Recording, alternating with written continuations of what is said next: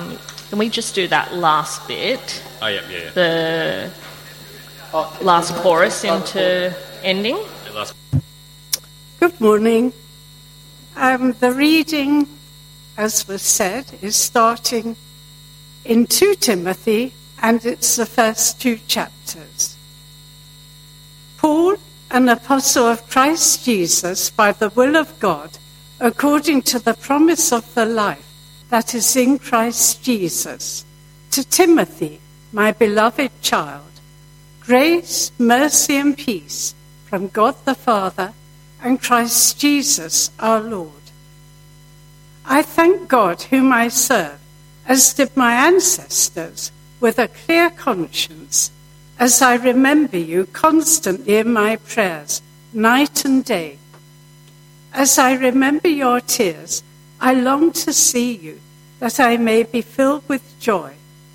I am reminded of your sincere faith, a faith that dwelt first in your grandmother Lois and your mother Eunice, and now, I am sure, dwells in you as well.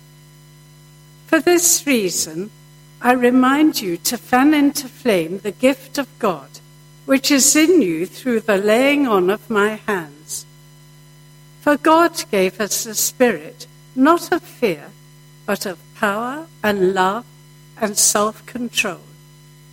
Therefore, do not be ashamed of the testimony about our Lord, nor of me, his prisoner, but share in the suffering for the gospel by the power of God, who saved us and called us to a holy calling, not because of our works, but because of his own purpose and grace, which he gave us in Christ Jesus before the ages began, and which now has been manifested through the appearing of our Saviour, Jesus Christ, who abolished death and brought life and immortality to light through the gospel, for which I was appointed a preacher and apostle and teacher, which is why I suffer as I do. But I'm not ashamed, for I know whom I have believed, and I'm convinced that he is able to guard until that day what has been entrusted to me. Follow the pattern of the sound words that you have heard from me, in the faith and love that are in Christ Jesus. By the Holy Spirit who dwells within us, guard the good deposit entrusted to you. You are aware that all who are in Asia turned away from me, among whom are Phygelus and Hermogenes. May the Lord grant mercy to the household of Onesiphorus, for he often refreshed me and was not ashamed of my chains. But when he arrived in Rome, he searched for me earnestly and found me. May the Lord grant him to find mercy from the Lord on that day. And you well know all the service he rendered at Ephesus. You then, my child, be strengthened by the grace that is in Christ Jesus, and what you have heard from me in the presence of many witnesses, entrust to faithful men who will be able to teach others also. Share in suffering as a good soldier of Christ Jesus. No soldier gets entangled in civilian pursuits, since his aim is to please the one who enlisted him. An athlete is not crowned unless he competes according to the rules. It is the hard-working farmer who ought to have the fair share of the crops. Think over what I say, for the Lord will give you understanding in everything. Remember Jesus Christ, risen from the dead, the offspring of David, as preached in my gospel, for which I am suffering, bound with chains as a criminal. But the word of God is not bound. Therefore I endure everything for the sake of the elect, that they also may obtain the salvation that is in Christ Jesus with eternal glory. The saying is trustworthy, for if we have died with him, we will also live with him. If we endure, we will also reign with him. If we deny him, he also will deny us. If we are faithless, he remains faithful, for he cannot deny himself. Remind them then of these things, and charge them before God not to quarrel about words, which does no good, but only ruins the hearers. Do your best to present yourself to God as one approved, a worker who has no need to be ashamed, rightly handling the word of truth. But avoid irreverent babble, for it will lead people into more and more ungodliness, and their talk will spread like gangrene. Among them are Hymenaeus and Philetus, who have swerved from the truth, saying that the resurrection has already happened. They are upsetting the faith of some, but God's firm foundation stands, bearing this seal.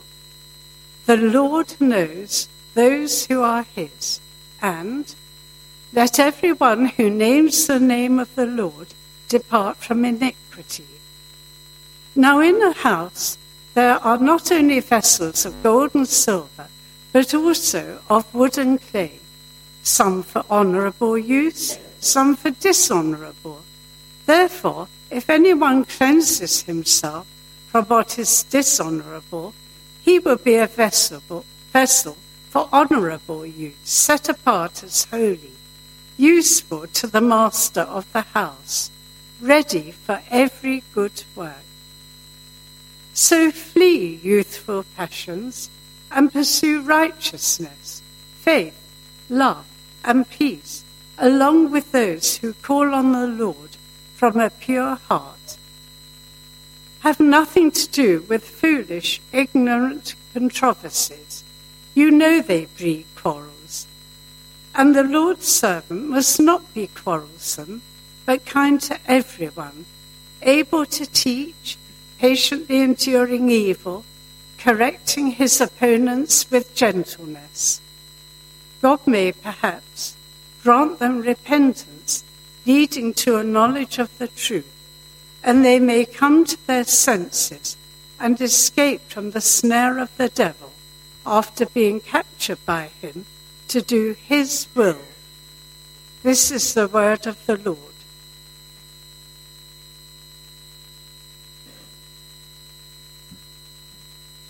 Great, Jean, thank you so much for reading that long section. Please do have a Bible open with you at 2 Timothy, and we'll be looking at that letter together. Let me add my greeting to Scott's this morning. Very special welcome to everyone who's with us today, especially to the dads in the room. Happy Father's Day. I hope you've had a great day so far. Looking forward to a good Father's Day to come. Thanks also to everyone who turned up for the Working Bee yesterday. Everything looks amazing around the inside of the church. We spent a lot of time cleaning here. It was good fun. And also, how many of the ladies are here who went to the conference yesterday? Oh, what troopers. Fantastic. Great. Go and chat to these ladies afterwards and ask them how the conference was. And just make sure you give yourself enough time to hear the full explanation. It'll give you about 20 to 30 minutes, I think, to hear how great it was. So make time for that over morning tea. That sounds like it was a great day. Let's pray, and then we will get into God's word together.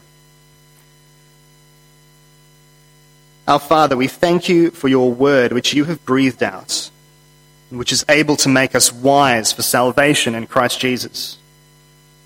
Please teach us, reprove us, correct us, and train us in righteousness, so that we may be thoroughly equipped for every good work.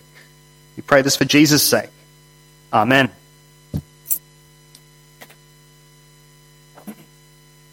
Well, it's hard to know when exactly it happened, but I think the last decade has felt like one hammer blow after another against what felt like the victorious heyday of Christianity, at least in the West, over the past 50 years, I imagine.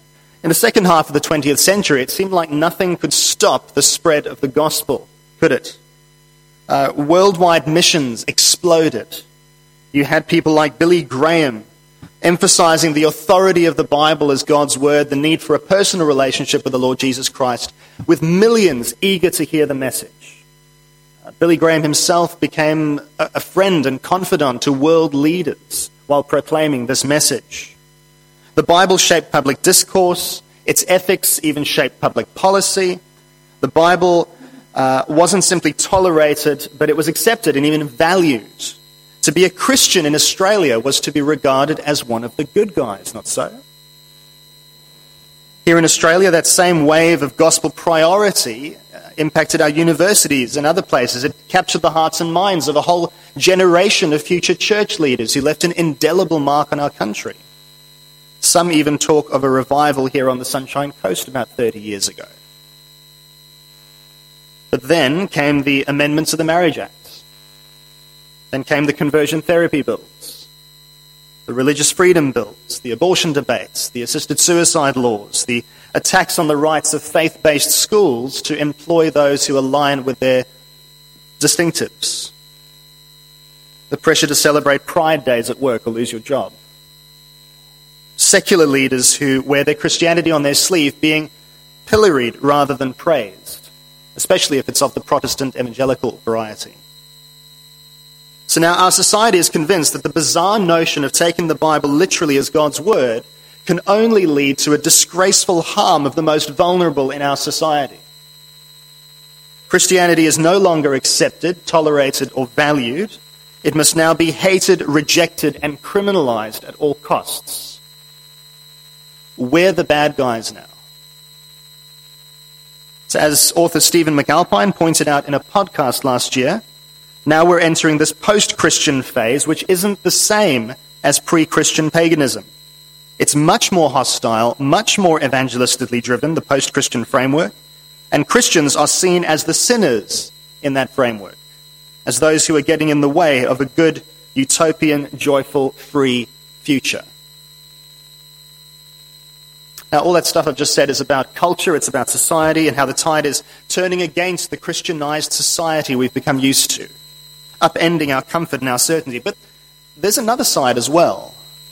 Because the church isn't just facing pressure from without, it's also facing pressure from within, particularly around our own ability to withstand the rising storm. Because during the age of let's call it comfortable Christianity, second half of the 20th century, I think we became comfortable too. And we failed to train the next generation of Christians to carry the name of Christ into the world. Churches end up looking more like exclusive clubs or holiday resorts or entertainment events rather than the spiritual field hospitals they're meant to be. We failed to train future church leaders. Just anecdotally, I've heard that there's a denomination here in Australia that in one state has 30 vacancies in pulpits around the state. I've also heard of another denomination where 40 of their ministers will be retiring in the next decade with no one to replace them as yet. And of course, we keep hearing about the moral failure of some high-profile Christian leaders and the deconversion of others. What on earth are we supposed to do? What is the future of Christianity in the world, and especially here in Australia? The future looks bleak, we're afraid, and fear makes us respond in foolish ways. Well, in God's providence and wisdom, the church has been here before. In the second half of the first century, Christians were also seen as the bad guys. And from both secular and religious ends of the spectrum, they were to be stamped out. Even more, the first pioneering generation of gospel workers in the middle of the first century, they were coming to an end. The apostles and their fellow workers were arrested, they were executed, they were exiled for their faith in Jesus and their ministry in his name. And that's actually the situation we find Paul in as he writes to his young trainee, Timothy. Now, I know it was a long section we read this morning. We'll be doing something similar next week with chapters 3 and 4, but I'm glad we're getting to read a big chunk of this very special letter, because it helps us to hear Paul's heart as he writes into this very similar situation to what we find ourselves in today. Paul's sitting in jail in Rome. He's bound with chains. And Paul seems to believe that this is his final imprisonment. So over in chapter 4, verse 6, he says this: "For I am already being poured out as a drink offering, and the time of my departure has come." Verse 7, "I have fought the good fight. I've finished the race. I've kept the faith." You can tell Paul is lonely. You can tell he's tired. He's cold and he needs his cloak. It's Paul at his most human, this great Christian leader. But at the same time, you can also tell that his situation has brought a whole bunch of things into very sharp focus. One of those things is his personal relationship with the Lord Jesus Christ.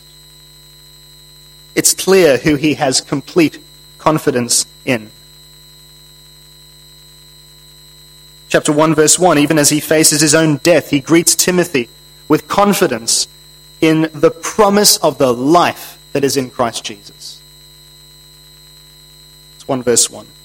Towards the end of chapter 4, verse 16, he says, "At my first defense, no one came to stand by me, but all deserted me. May it not be charged against them." Verse 17, "But the Lord stood by me." Yes, it's hard, but his personal relationship with Jesus has been very much refined.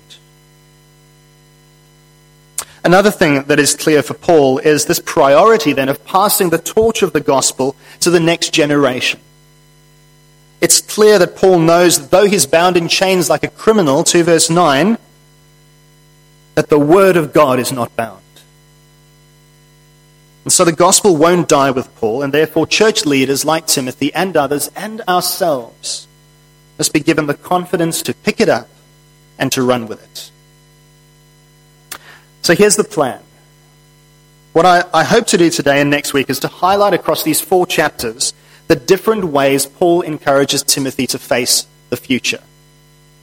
Now, Paul's letter to Timothy can be divided into 2 halves. In the first section, chapters 1 and 2, it's very much about treasuring the gospel. Treasuring the gospel. It's a gospel that's worth guarding. It's a gospel worth suffering for. It's a gospel worth passing on and worth resting in. It's a gospel to treasure. That'll be the focus of this morning's message. But in the second section, chapters 3 and 4, Paul encourages Timothy to patiently and constantly proclaim the gospel because it'll expose dangerous ungodliness and it has God's power to save and transform lives. So that's the 2 halves of 2 Timothy. Treasure the gospel and proclaim the gospel. And we'll look at proclaiming the gospel next week.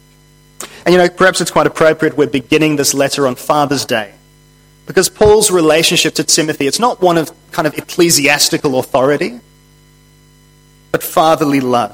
He sees Timothy, 1 verse 2, as a beloved child, whom he has taught, whom he's modeled the gospel to, so that Timothy in turn may do the same for others. Now, I realize that 2 Timothy does pose a bit of a problem for us, because yes, it's in the Bibles as God's word to his church. It's also a very personal and specific letter to a first century church leader. So what are we supposed to do with it, who are sitting here in 2022, who are perhaps not church leaders? Well, the answer is quite simple, and here it is in 2 parts. First thing to remember is that Christianity is not a top-down thing. It's not about religious pronouncements being made from on high by elevated mortals in funny hats. Christianity is an alongside thing where all of us together, church leaders included, are pursuing discipleship with Jesus together.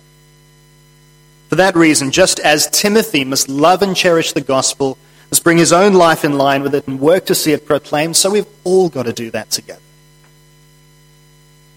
So firstly, Christianity is not a top-down thing, it's an alongside thing. Secondly, Christian leaders have an important responsibility for treasuring and proclaiming the gospel for each new generation of Christians. And therefore, we as a church must recognize, encourage, and promote the kind of godly gospel ministry that Paul charges Timothy with. Okay? That's our plan. Let's go. As I said, today's theme will be treasuring the gospel. I had hoped to give you 5 ways to treasure the gospel that Paul highlights in the letter, but I think we're only going to manage 3 this morning in the time we have. So I'm hoping we can look at numbers 4 and 5 next week before we look then at what proclaiming the gospel is all about. Also, we're going to jump around in the letter a fair bit, so do have a Bible open with you at 2 Timothy so you can flip around with us. It'll be very helpful. Right, let's get into our first point.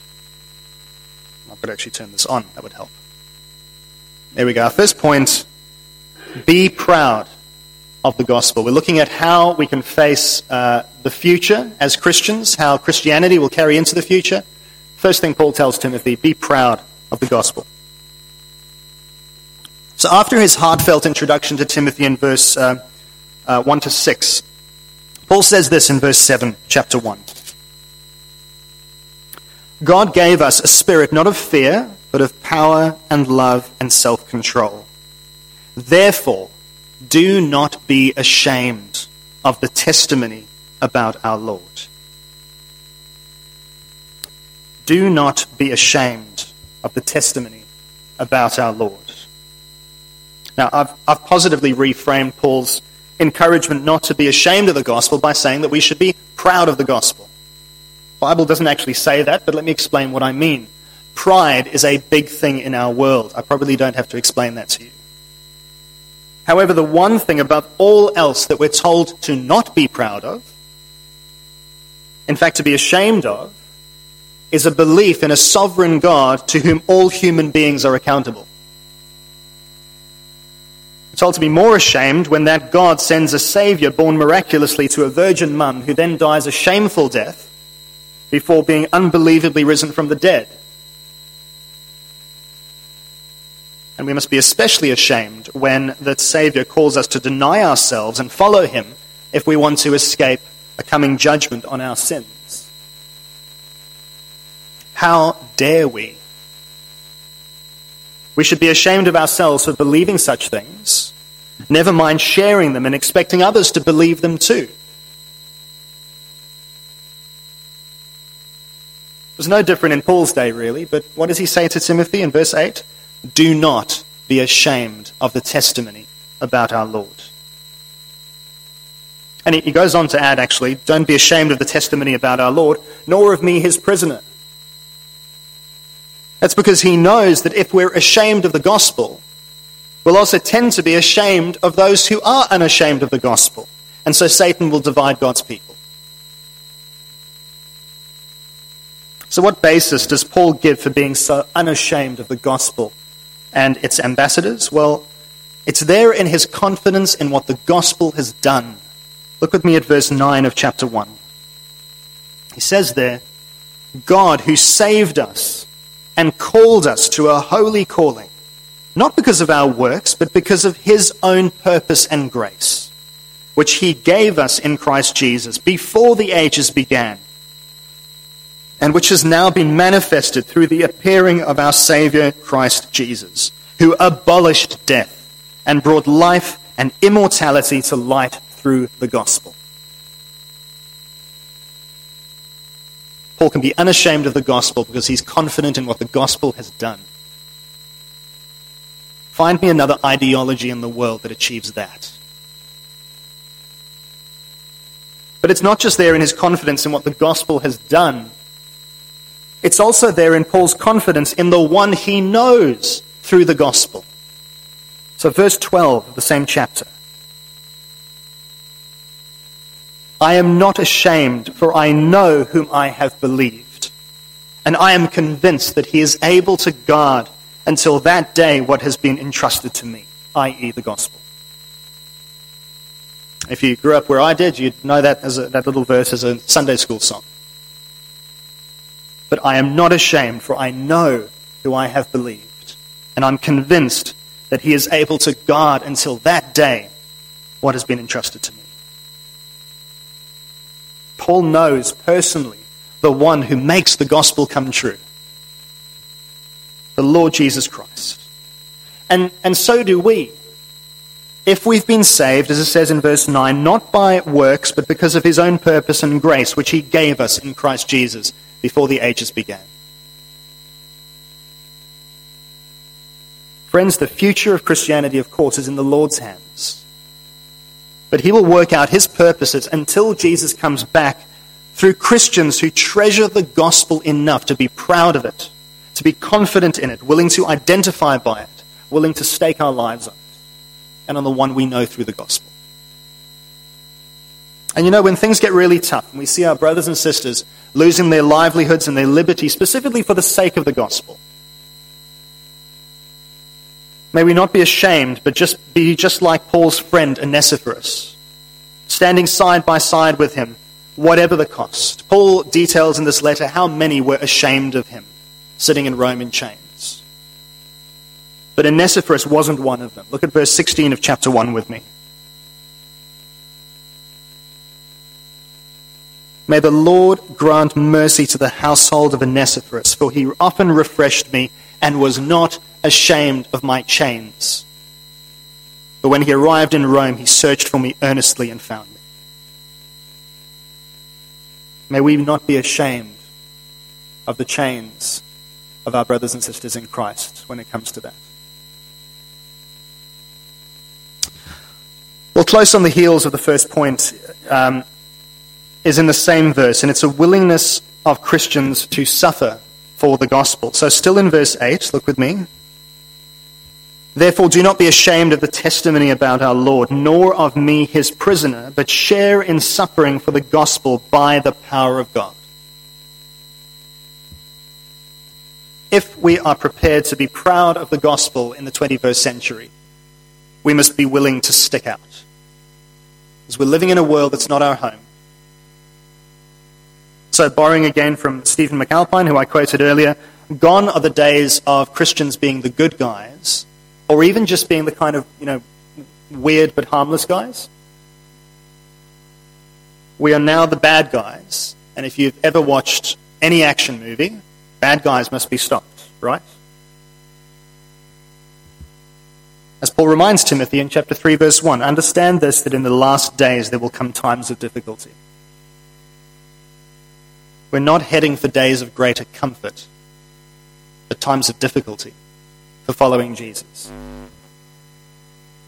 And this is going to be especially painful if we've been trained to believe that Christians are meant to be the entitled ones in our society.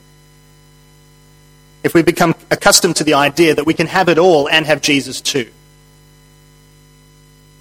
Because we're going to be called to make some hard choices. My prosperity or Jesus, because I can't have both. My job or Jesus, because I can't have both.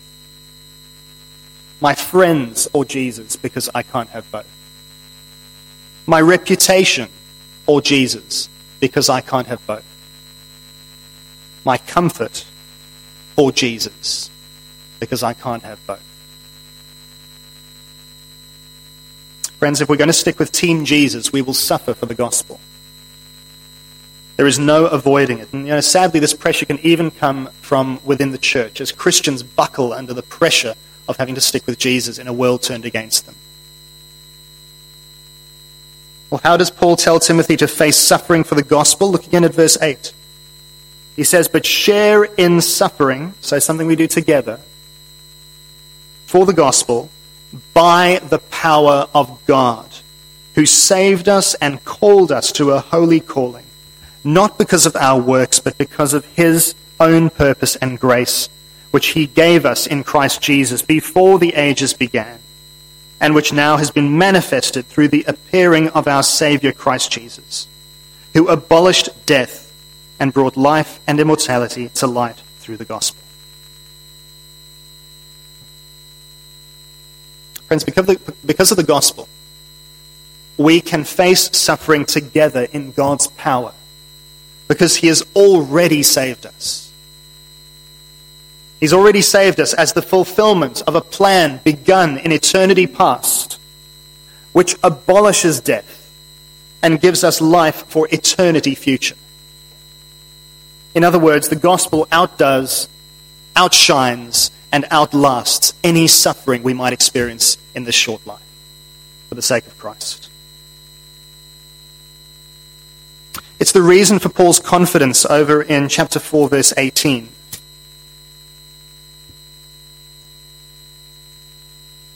where he says, "The Lord will rescue me from every evil deed and bring me safely into his heavenly kingdom.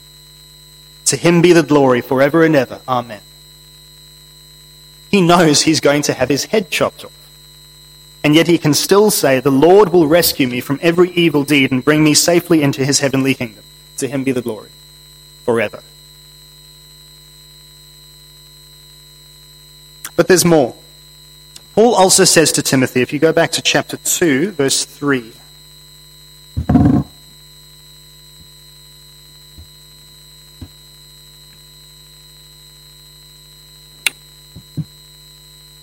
Verse 3 and 4 says this. He says to Timothy, "Share in sufferings as a good soldier of Christ Jesus. No soldier gets entangled in civilian pursuits, since his aim is to please the one who enlisted him." So what Paul is saying here is that suffering for Jesus is going to require a single-mindedness in our relationship with Jesus. When we suffer for the gospel, we're going to be tempted to please our opponents in the hope that they will stop tormenting us. Or we will be tempted to please ourselves and avoid suffering altogether. Paul says neither of those are options. In fact, we must please Jesus because he has enlisted us. Like a good soldier to his commanding officer, our aim must be to please Jesus because he has chosen us. Finally, on this theme of suffering, let's look a little further down at verse 8 and 9 of chapter 2. Paul is suffering himself. He's on death row in Rome. It's a prison which was known to be a really kind of dark and miserable place, the Mamertine prison in Rome. So as he says, "For which I am suffering, bound with chains as a criminal." But then he says, "I might be bound, but the word of God is not bound. Therefore I endure everything for the sake of the elect, that they also may obtain the salvation that is in Christ Jesus with eternal glory." Do you see what Paul's thinking there? He's willing to endure suffering now for the sake of the gospel, for those who are yet to hear the gospel. Because of Jesus, Paul knows he's got nothing to lose. So he's thinking beyond himself to the next generation. And he wants to spend eternity in God's kingdom with them. And so he's going to face suffering and as an example to future generations to stick with Jesus because it's worth it. Come what may. To show that eternity with Jesus is worth losing everything for. An old missionary in the 1950s once said, "He is no fool who loses what he cannot keep to gain what he cannot lose." Now that might be all well and good, but I think for those of us who are parents, we think of our children and we fear what our suffering for the gospel might cost them. That's a real fear.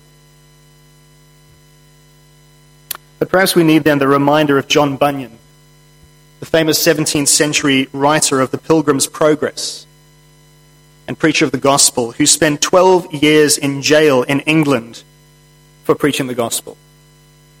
Nothing more, he just wasn't doing it in the way the authorities wanted him to do. But he preached the gospel and was thrown in prison. Now his imprisonment left his family without a breadwinner, a wife and 4 children, the oldest of whom was blind. They were all under 10 at the time. Now, amazingly, Bunyan's suffering for the gospel actually strengthened his family's faith. And you'd be amazed reading his wife's defense of him against the magistrates. It strengthened his family's faith rather than weakened it, even though they suffered as a result of his imprisonment. And he could have been released just by saying, "Okay, I won't preach the gospel." Given back to his family and carry on earning a living, supporting his family. But his family wouldn't hear of it. And his blind daughter Mary actually learnt the way to the prison by memory. She couldn't obviously see. And she would walk there every day to feed her father while he suffered for the gospel.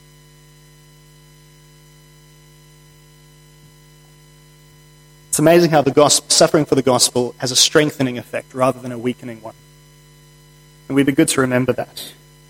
We fear suffering for the gospel because it does look like bad PR.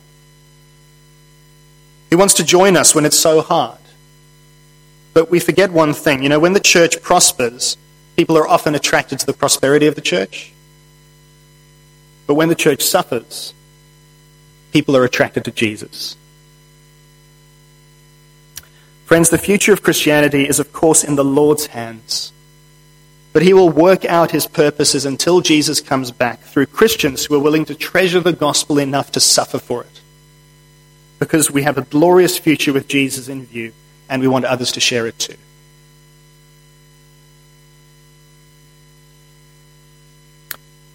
Well, point number 3, and our final one for this morning. Guard the gospel. If we treasure something, naturally we want to keep it safe. And guarding the gospel is a frequent theme in 2 Timothy. So if you flip back to chapter 1, looking at verse 14, Paul says to Timothy, "By the Holy Spirit who dwells within us, guard the good deposit entrusted to you." Now, before we get ahead of ourselves, let's remember the safety of the gospel doesn't depend on us or on church leaders. 2 verses earlier, we read of Paul's confidence that the Lord is able to guard until that day what he has entrusted to me. So ultimately it is in God's hands, but we are also called to guard the gospel. How is Timothy meant to guard the gospel under God? Well, the first thing is for Timothy to base his own life on the gospel. He can't just keep the gospel kind of locked away in a box and think that that's going to protect it. He's got to galvanize his life with the gospel. So just one verse previously, verse 13, Paul says, "Follow the pattern of the sound words that you've heard from me in the faith and love that are in Christ Jesus. By the Holy Spirit who dwells within us, guard the good deposit entrusted to you." He explains what that means, living by it. Timothy's own life is meant to be staked on the gospel, shaped by it. But secondly, Timothy is meant to actively guard the gospel from error and distraction. So towards the end of chapter 2 into chapter 3, Timothy is warned by Paul to proclaim the gospel in a winsome and a hopeful way against those who have swerved from the truth, 2 verse 18, and those who oppose the truth in 3 verse 8. Now, interestingly, I think this is very important. Timothy's public proclamation of the gospel, to guard the gospel, and his personal practice of the gospel, to guard the gospel, they are inseparable in this guarding of the gospel. So Timothy can't say one thing and do another. He's actually got to walk the talk in a way and talk the walk. Because public proclamation and personal practice of the gospel are inseparable. So look at 2 verse 24 to 26 with me, please.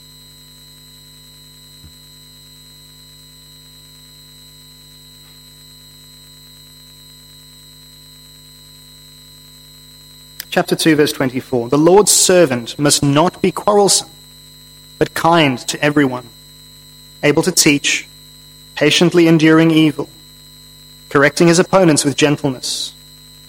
God may perhaps grant them repentance leading to a knowledge of the truth. They may come to their senses and escape from the snare of the devil after being captured by him to do his will." Let's go a little bit further on to 3 verse 14.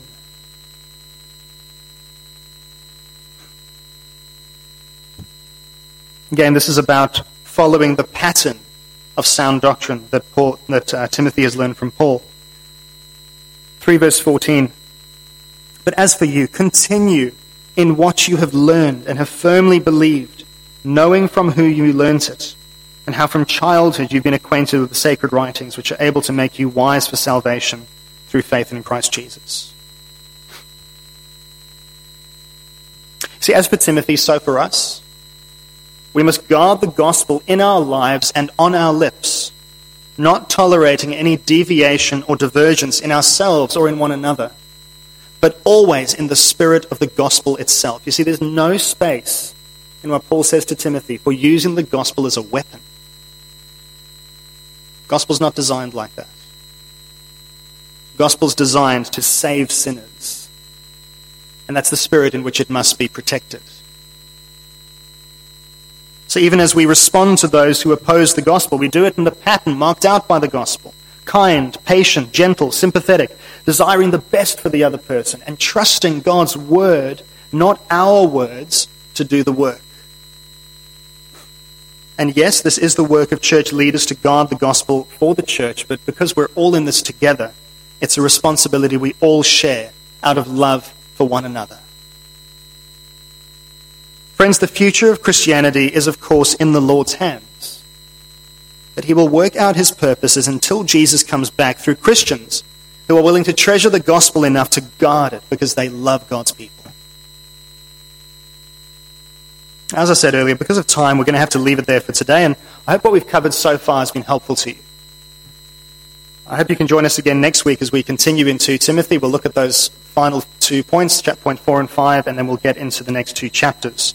But I hope you can see already that when it comes to the future of Christianity, especially today, it's not going to be about clever strategies. It's not going to be about being relevant.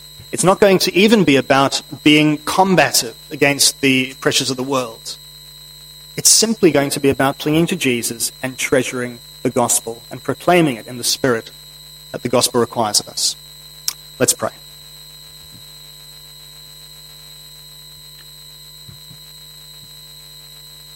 Our God and Father, we're conscious that we live in the last days. And Lord, we know that times of difficulty are upon us. But Father, we know who we have believed. And we trust that you are able to guard unto that day which you have committed to us. Father, help us to trust you with everything. Help us to rest in you, lean on you, to treasure the gospel, to be proud of being Christians, to be willing to suffer for the gospel and to guard the gospel, both in our lives and on our lips. Lord, we pray this so that people would see and turn to Jesus, and we too may be assured of that glorious future we will enjoy with you forever when this short life is over. I pray this all in Jesus' name and for his sake. Amen.